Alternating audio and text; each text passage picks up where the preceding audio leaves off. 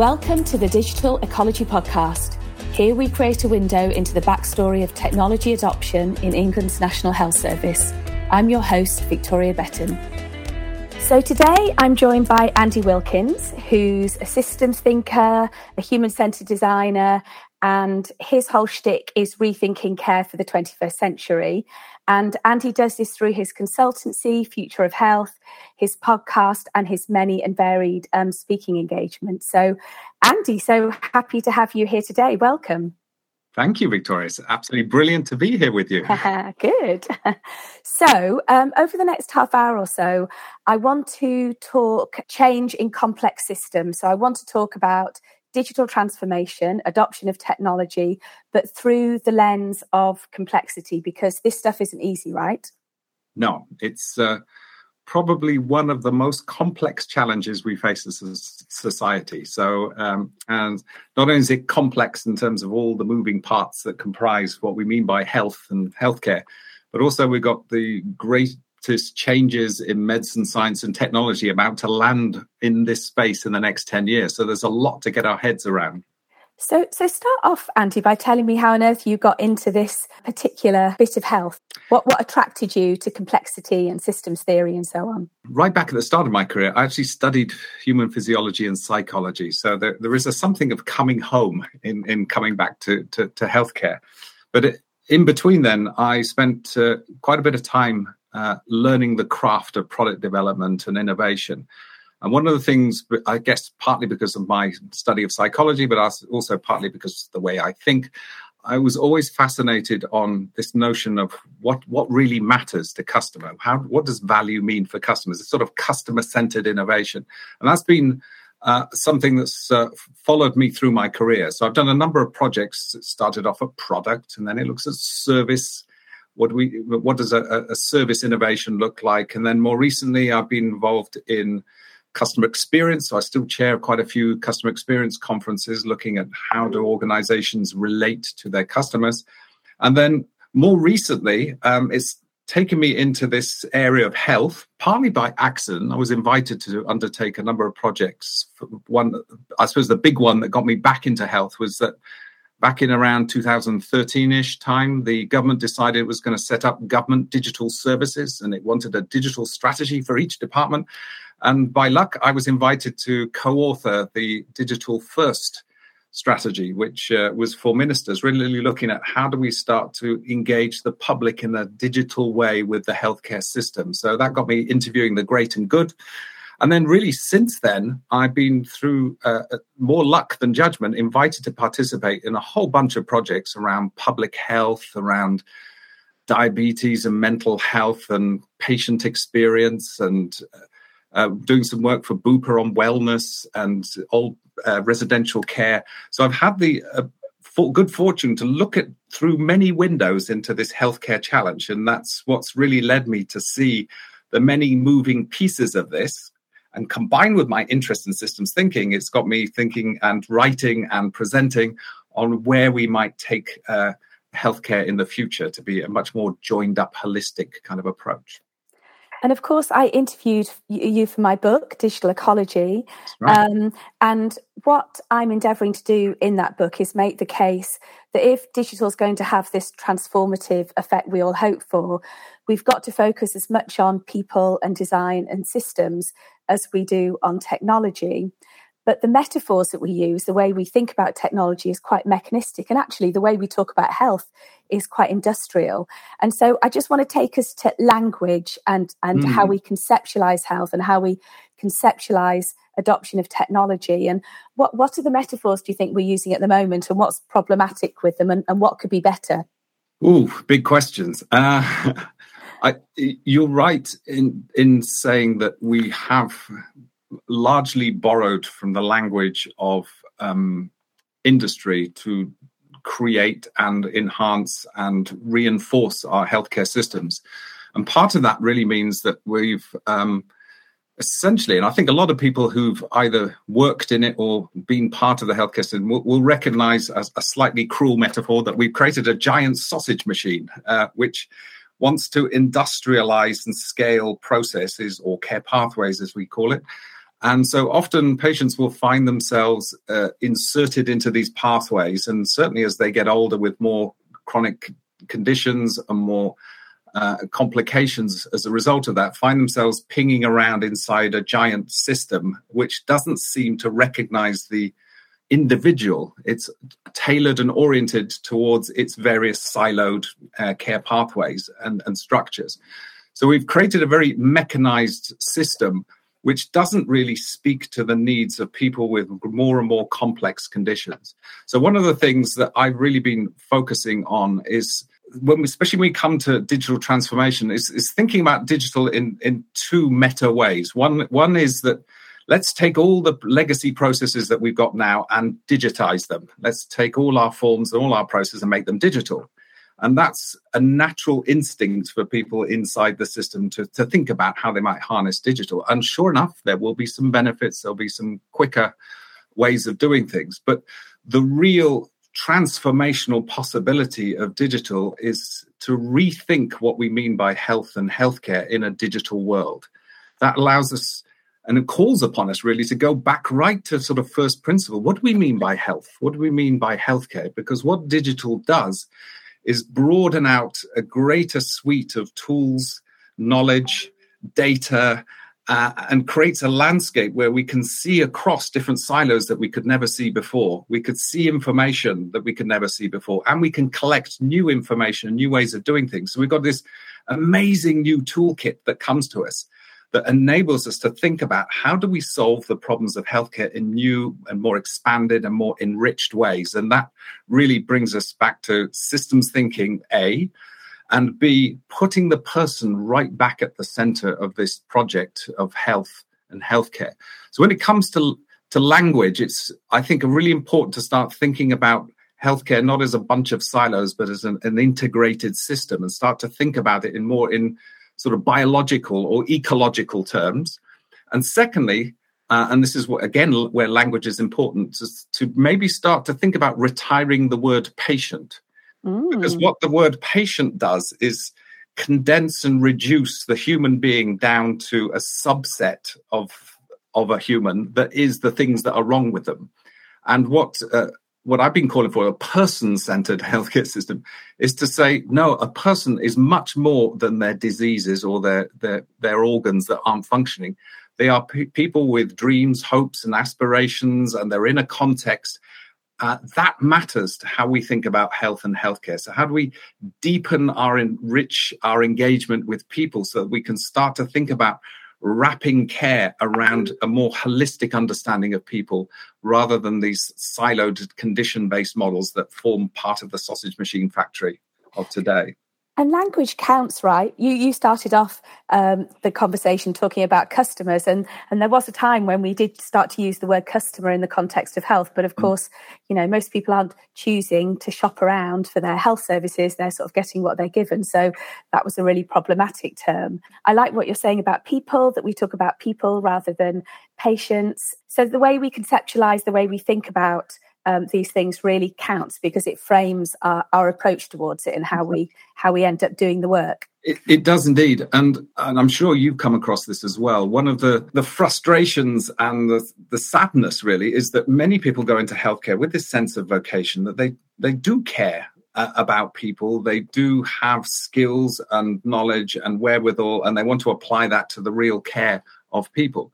But they often find themselves inside a system that's measuring them for metrics and deliverables that compromise or limit their ability to truly spend time with people, let's call them people, to deliver and support them in the way that people really need it. We're sort of trapped inside the sausage machine, unable to deliver the sorts of care that they know the people in front of them need, but through the number of people they must see per unit time or whatever the constraint is that we're measured on, find themselves constricted and constrained on their ability to truly care. And it has horrible consequences, both for individual people who don't often walk away from their encounters with the healthcare system, not fully understanding their condition or their treatment or how to mobilize their significant other or their family to help them, which means that their health trajectories suffer as a result. And also people inside the healthcare system who suffer a kind of moral harm, that there's so much more they could do, but their job stops them from doing it, and it weighs on them as a burden, and it's, I think, contributing in part to this burnout that we're seeing around us for so many people in the healthcare system. How do we make these step changes? How do we enable the system to change when it's on fire, when there's so much pressure in the system and so much pressure on staff? Someone once described it as trying to fix the engine while it's still running, and I think that's a really good analogy. So how do we create the space and the environment where we can start to make some of these changes? That there'll be little pockets happening all over the place, but how do we sustain and build some momentum as a system? Well, this is one of the multi-million-dollar questions that we've not been very good at solving to date. And there is a long-running joke going across the NHS that the NHS has more pilots than British Airways, because so many initiatives get spun up at a local level but can't sustain or scale themselves across the system, because at a certain point they find themselves exposed to the traditional logic and the traditional way of seeing things that then clamp down and squash out the innovation from ever sort of taking root. So I would look at this, and I've been thinking deeply about this actually, that there are perhaps two mutually supporting ways of thinking about systemic change. One is top down.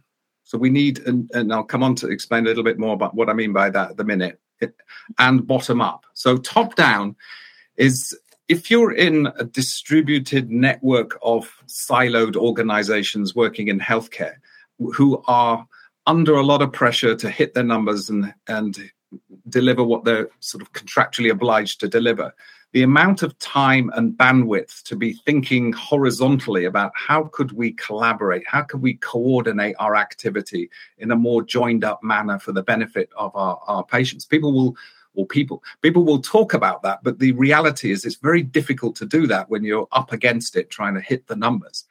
So what I've found is that in order to get some sort of systemic change, we need something akin to a vision of the future. What is it that all of these silos are participating in? What is the potential for what a 21st century healthcare could look like? And we've got loads of new technologies and new medicines coming along. So truly, there are some truly transformational technologies and medical approaches that allow us to do things differently. So what could that future look like? Because if we can share that vision, and then what it means is that across the system, we'd have a shared picture of the future, a shared notion of a North Star of where our healthcare is moving towards. And if that could be shared and understood, then it gives us a framework. It gives us a space to have those conversations with people in other silos about how could we work together to enable that kind of future to happen. So without that shared vision, it's very difficult for people to know what to do. So that's one thing, and that vision needs to work both for policymakers at the highest possible level, but it also needs to work one level down. I always call this like a game of chess at three levels. One is policymaker vision. So what does this mean for the future of healthcare and the future of our country? How do we tell this story in a way that excites and enthuses policymakers and the public? But what does this also mean the next tier down for the future of, in our case, integrated care systems, for pharmaceuticals, for medtech, for the digital health and tech industry, who are all holding pieces of this, pieces of the jigsaw for this future? How can we create a story, a vision that enables those people to come together to think about and plan for a new coordinated systemic future? But at the same time, what does that actually mean on the front line? We need to start spinning up more of these experiments and projects to start to look at what sorts of new ways can we bring to life, new ways of doing things. So leaders need to have the courage and belief, inspired usually by a vision, to enable their people to begin these experiments and be willing to support them, engage them, seek to extract the learnings from them so we can learn as a system how to do things better. So one way I describe this is through a model which many people might have heard, which is a 3 horizons model, right? There's stuff that we just got to get done to keep the lights on and be able to deliver the healthcare that's requirements in front of us, the Horizon 1 stuff. And yes, we need to tend to that and take account of that. Horizon 3 is looking at this long-term vision. Where are we all heading to, and how can we start to think about what that looks like? And then dropping back from that, Horizon 2, what are the big enabling pieces that we need to put in place that enable us to both build from Horizon 1, but enable us to allow us to transform towards Horizon 3. So this is difficult. This is hard. This is really asking leaders to think in almost 3 different time horizons at the same time. How do we get stuff done today?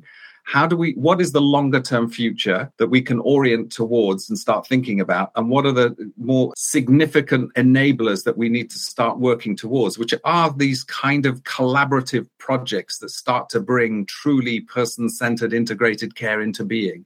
And digital and technology are going to be massive enablers to enable us to do things in a way more exciting and ambitious way than we've ever been able to do before. So these are frightening, scary, but super exciting times at the same time.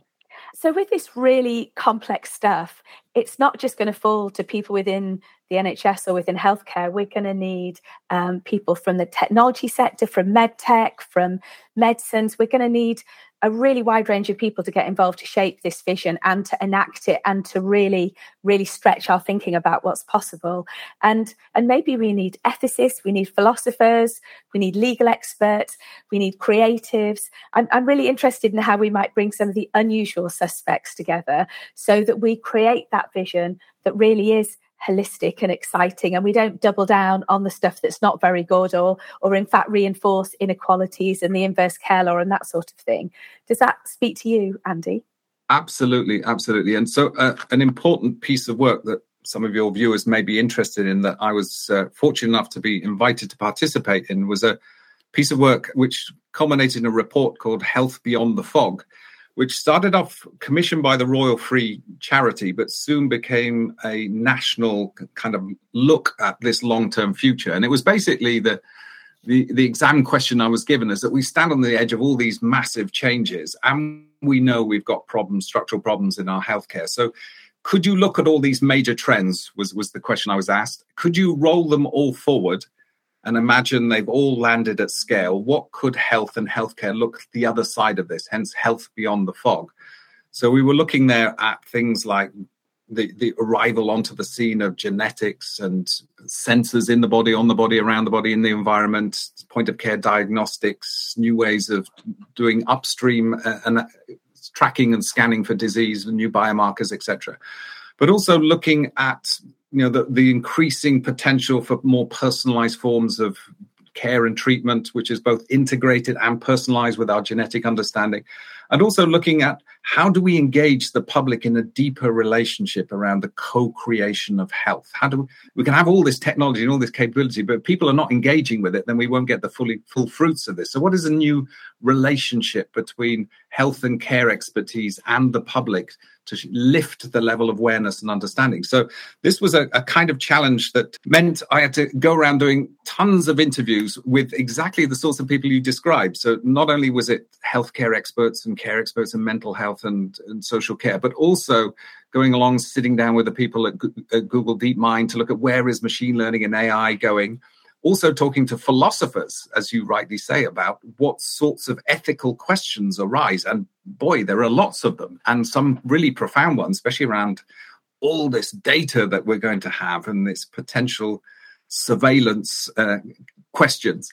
But the conclusion of this report was that there is a transformational possibility of being able to marshal the various capabilities within the existing healthcare system and all this new medicine and technology to deliver far better health if we can wrap it around the individual needs of people and communities.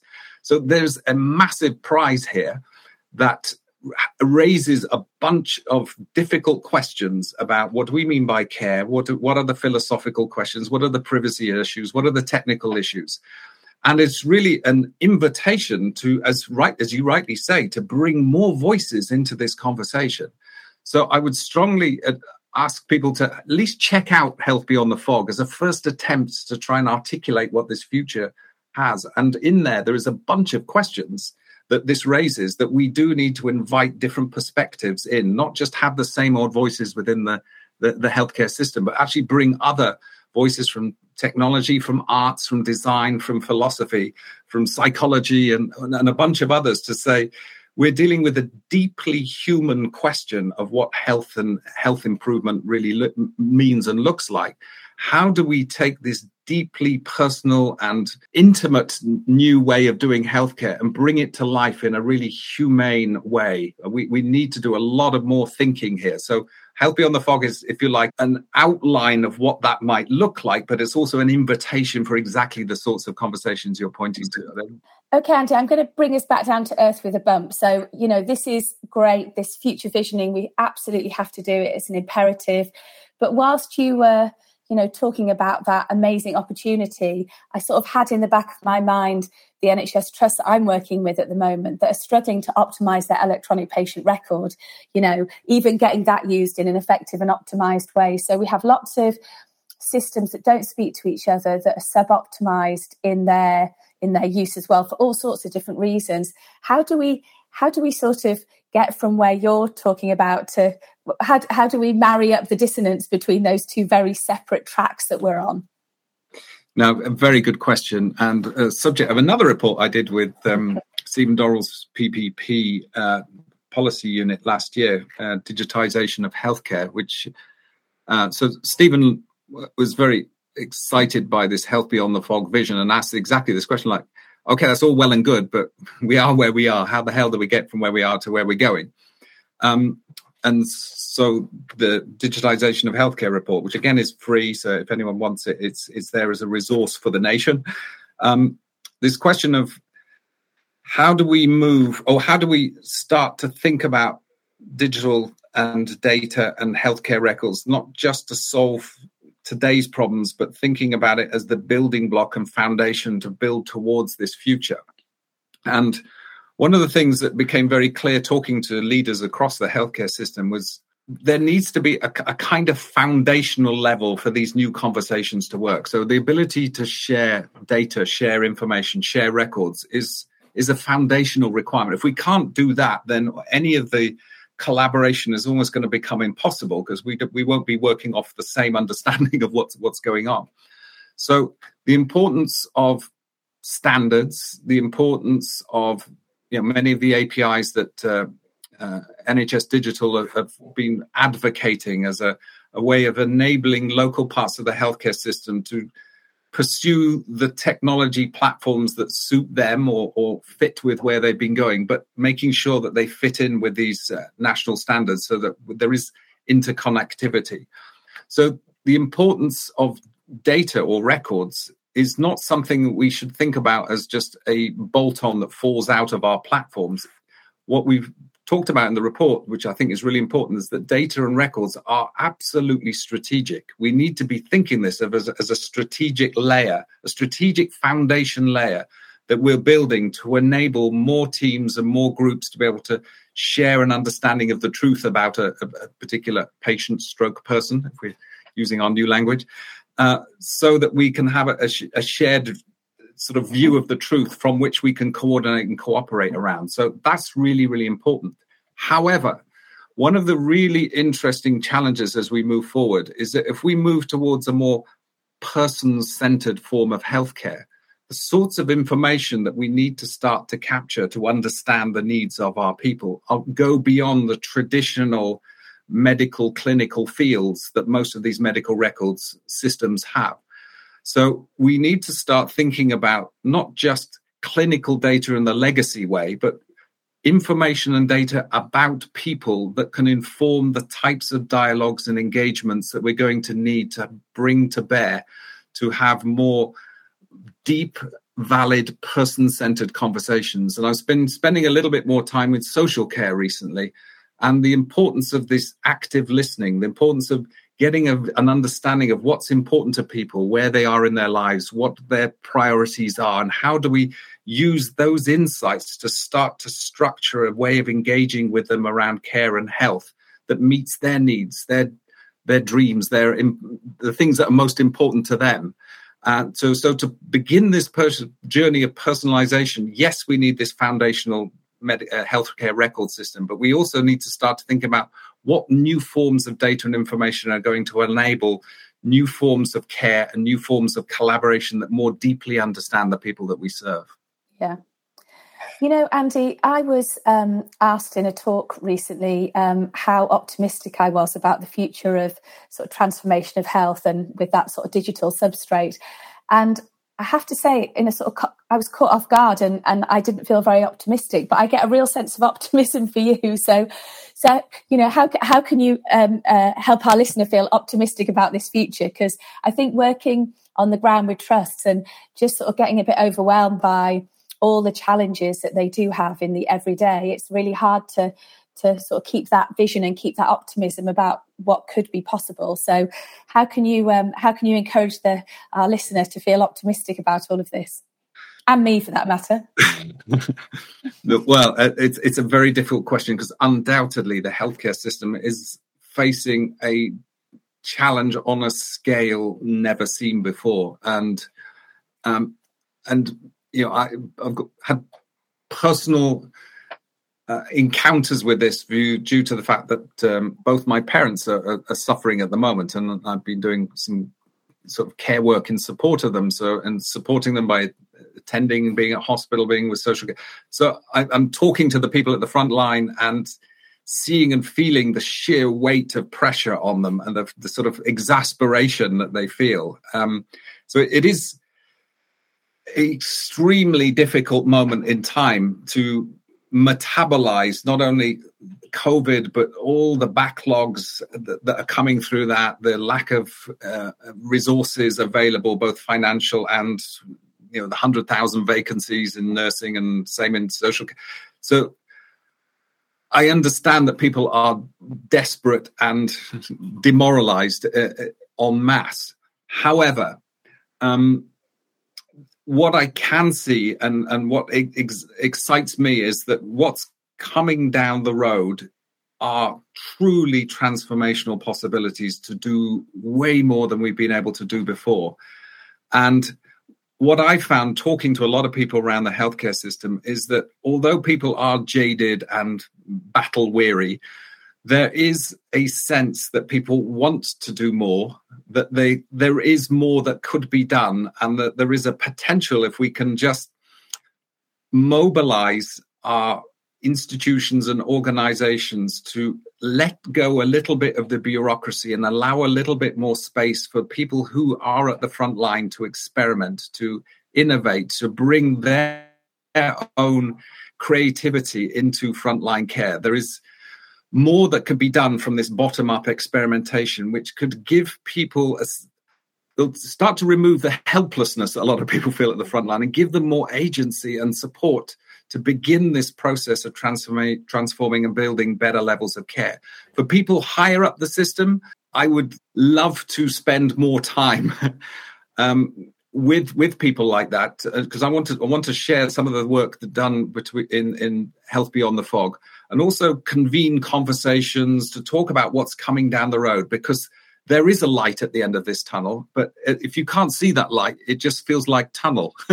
And to share, and where I have done that, what I've found is that people are quite excited and enthused that there is something coming that enables us to do things differently. And let's get started. Let's have those conversations. Let's start discussing amongst ourselves how we might begin this journey. I think passively waiting for policymakers to drop it on us and we process that old model, I think we need to take control from within the healthcare system of our own destiny. And I'm hoping that the work I'm doing at the moment can provide some inspiration and some insight as to begin the possible journey of us taking more control of our own development in the future. And I think there is an exciting future ahead. But I do recognize this next year is going to be mightily tough. I do wonder, I think integrated care systems, so the NHS reorganising itself into, I think it's 44 regions. Yes. I think that's quite a human scale to be able to collaborate and look at change. So I don't know what you think, but that feels to me like a good size for people to be operating across a sort of a regional patch together. It does. I mean, people who are long in the tooth will go, oh, hold on, mate, we got strategic health authority. Oh, yes, I remember them. But as you rightly say, if we're going to spend more attention around things like prevention, to mobilize these new technologies and medicines and medical devices in new ways, then what we need to do is devolve some of the decision making from the central Whitehall down to areas where we're closer to the needs of our populations. And it's absolutely clear, if you've got an inner city area or a rural area, you're going to have a very different mix of both health needs and general well-being needs in the population. So I think this is a step in the right direction to start to distribute down to local areas and invite local teams across primary care, secondary care, mental health, social care, but also local government, charities and local communities to come together around a local vision. And what could we do to collaborate more effectively to better understand the needs of our people and be able to start to adjust the resources and point to the levels of collaboration that make a real difference. So a lot of what we've been talking about, I think ICSs hold the potential for being the cradle for this new way of working. We could easily drop the baton now. This is very, very difficult and hard work. So we do need to seek help and support from people who can provide some of the expertise to help this happen. But I think this is the right approach and the right time to be trying to do this. So on that note, and this is a question I ask of all my guests, what's the one thing that you could see happening that would have a big impact? Where if we were going to make a change tomorrow, what one thing could we do that you think would have a disproportionate positive impact? This future that we've been talking about isn't going to be decided by one or two people that have a bright idea that just drop it down and we just implement it. This is going to arise out of us, instead of just feeling we're part of the sausage factory and just carrying out our job and our tasks and ticking the boxes and going home, is that each of us, if we look beyond the bounds and constraints and definitions of our job at the humans that we're serving and see and understand what's most important to them, each of us has the opportunity to see what more we could be doing, what ways we could do things better. And I think if we can bring our humanity and our creativity together, and we can do that at scale, because by God, we got over 1 million people that work in the NHS. If we had the collective humanity and the collective wisdom and the collective intelligence and the collective belief that we could change, I think all of those micro changes will add up to the beginning of a real transformational journey. So I think that would be what I would leave you with as a kind of single most important thing. You've got me, Andy. I'm in. Where do I sign up?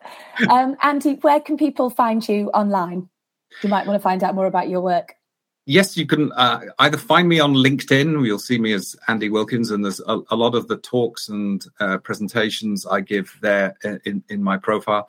Or the futureofhealth.life is a new website that I'm just in the process of setting up and will be posting a lot more material on. But if anyone's been interested in anything I've said or any of the reports, please do contact me. I want to share as much as I can of the work that I've already done to help other people across the healthcare system in their journeys, and also to hopefully fire some enthusiasm in these difficult times. Andy, you've been fantastic. Thank you so much. Thank you so much for inviting me, Victoria. It's been fantastic. Thank you for listening to the Digital Ecology Podcast. Please like, subscribe and review via the usual channels. My book, Towards a Digital Health Ecology, is available via Amazon, and you can find me on Twitter, LinkedIn and Medium at Victoria Betton.